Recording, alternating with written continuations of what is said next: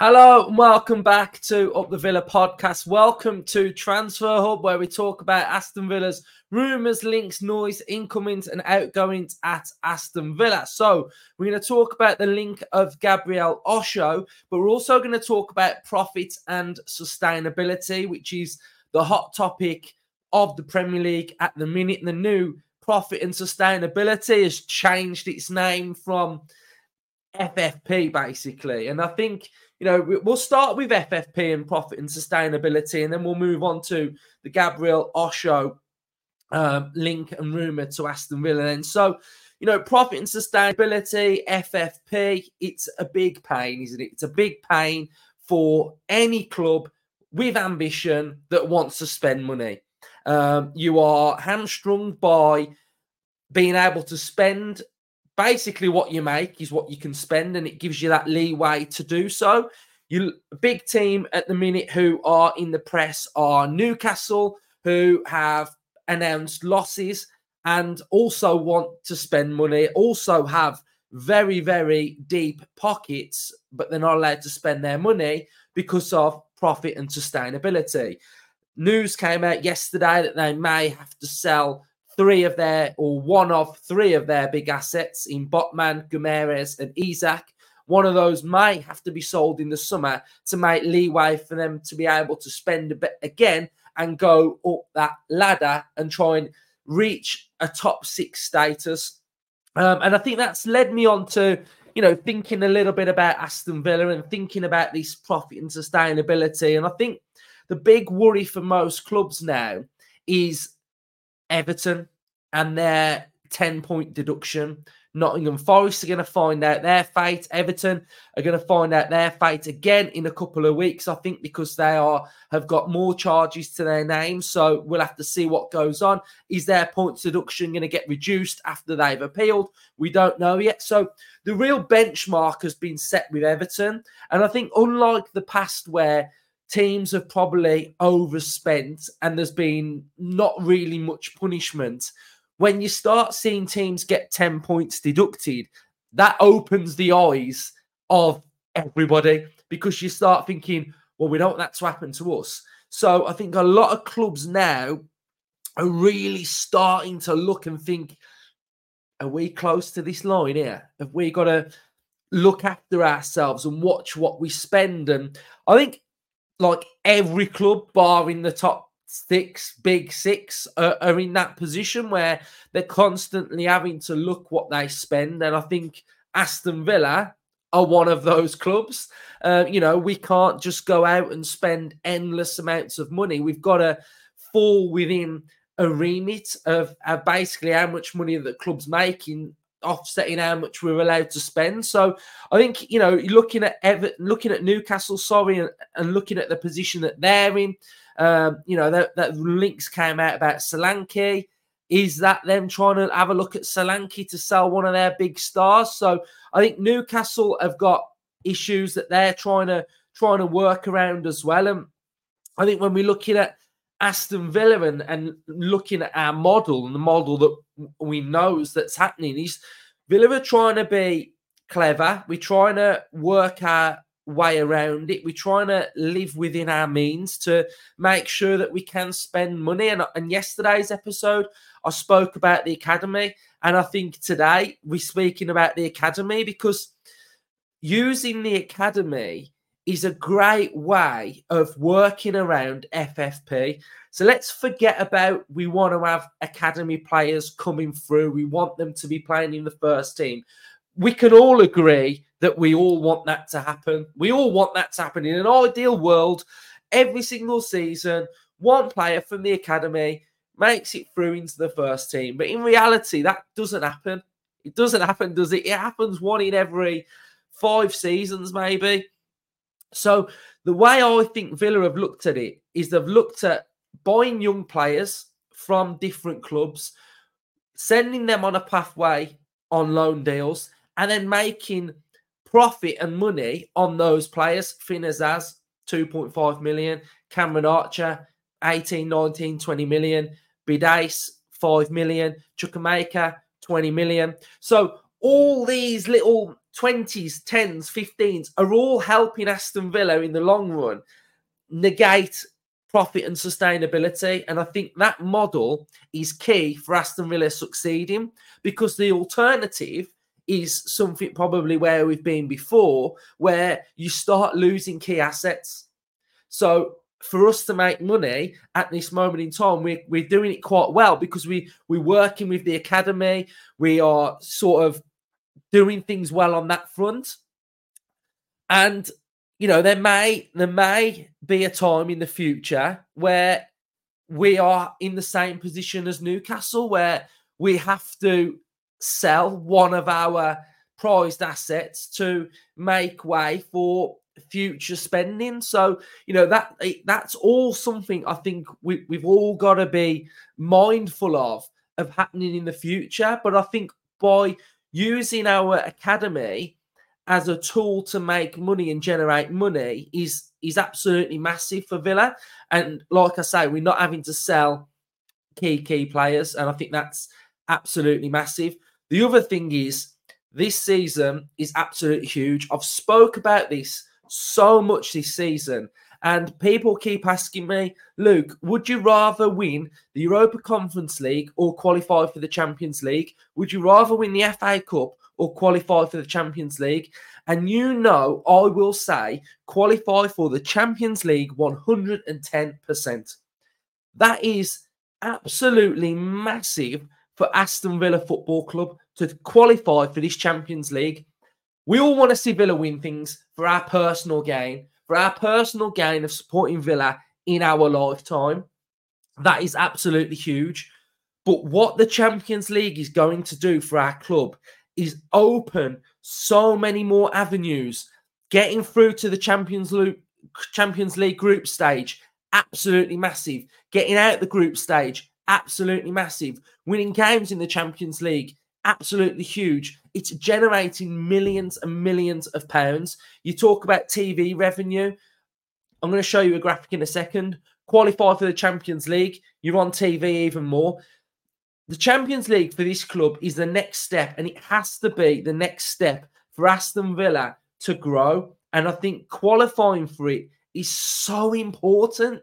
On and off the pitch, commercial revenue, match day revenue, broadcasting, the whole package. This Champions League is huge, absolutely huge. And that is also one way of Aston Villa getting around this profit and sustainability by being in the elite competition. So that for me is huge. So I'm going to show you a graphic now on screen. And this is from Kieran Maguire, The Price of Football. And it is fascinating to have a look at. So we're going to run through it together. We'll have a little look. And we're going to see the stark contrast between Aston Villa and the Big Six. So shout out to Kieran Maguire, Price of Football. So here you can see we have a league table of Premier League teams. Some teams have been relegated, some haven't. So 2023, on the first column, you can see revenue. Manchester United's revenue, 648 million. Manchester City's revenue, 713 million. Newcastle, 250. Liverpool, 594. Chelsea, 481.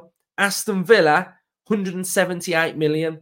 So revenue. So you can see Manchester United, 648. Aston Villa, 178. Match day, Manchester United, 136. Aston Villa, 16 million.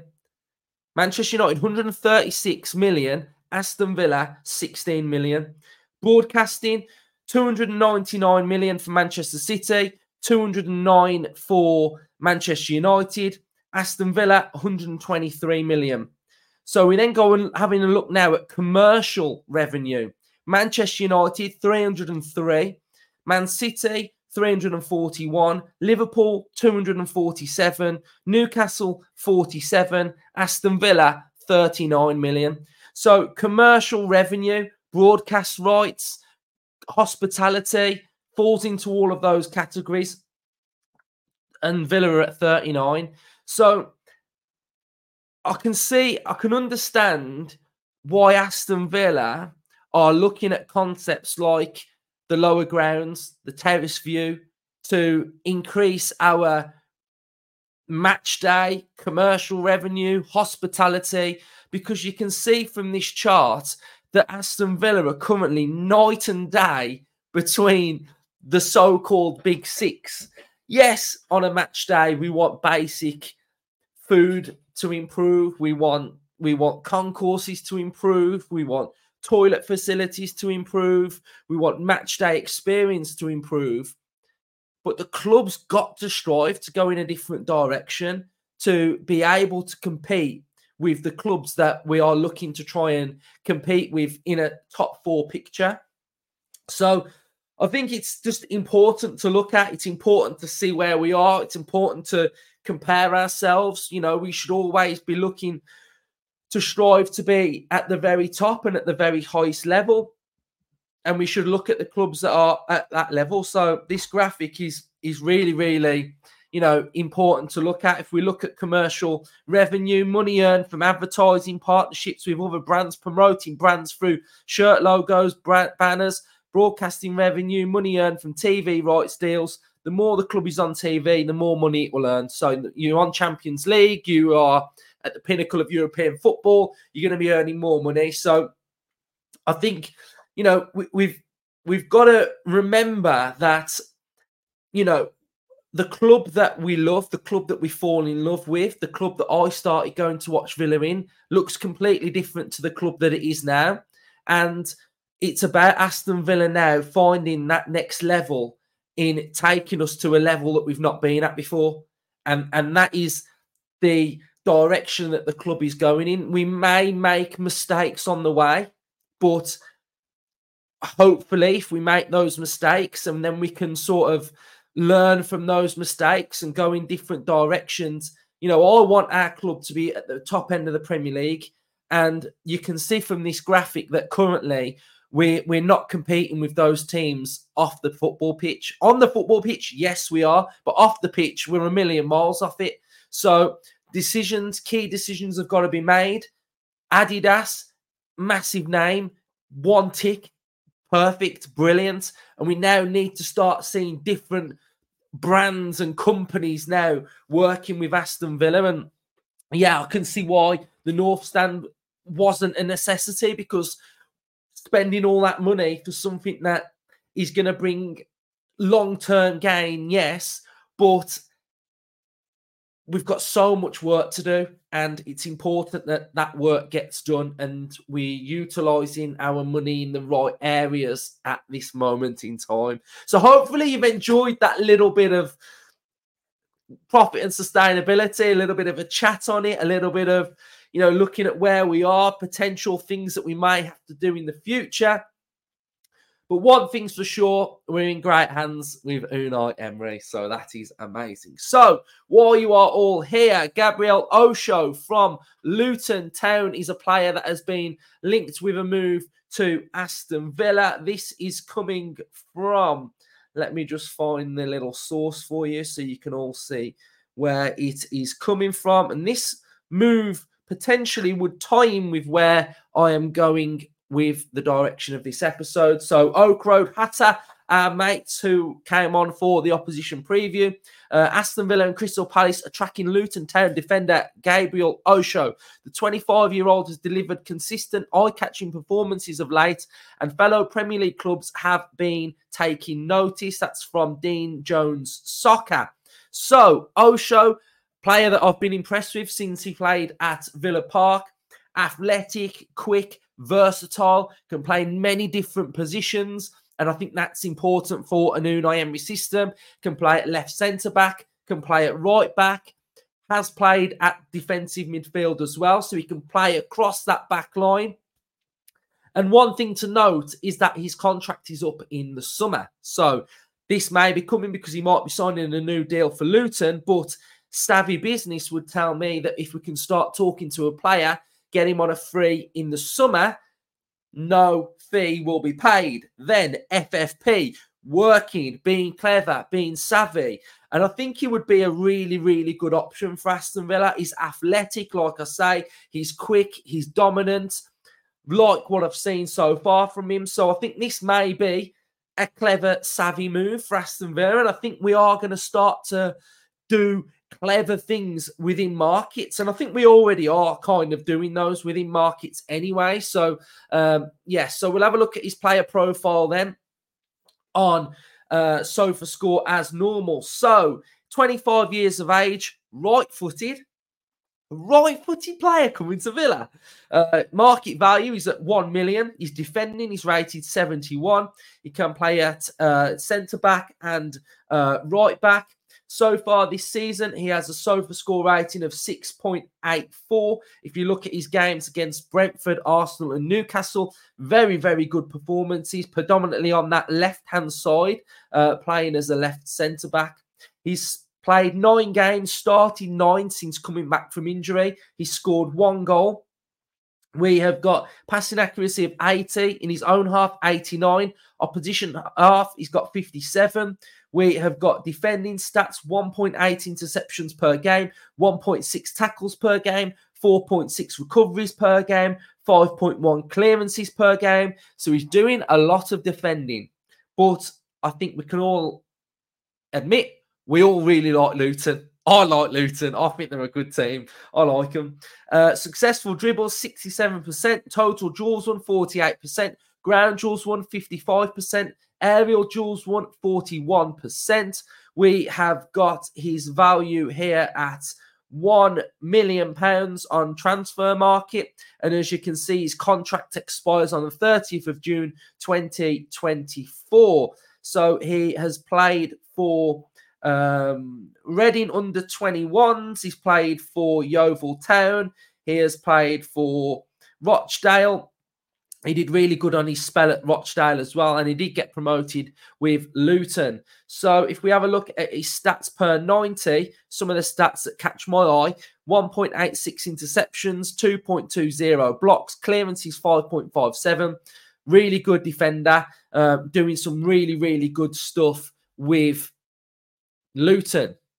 And I think that's just, I think sometimes when you say to fans, oh, we're signing this player on a free and etc., and you think, oh, what, we got no money, you can't lack no ambition. Is that where we are right now?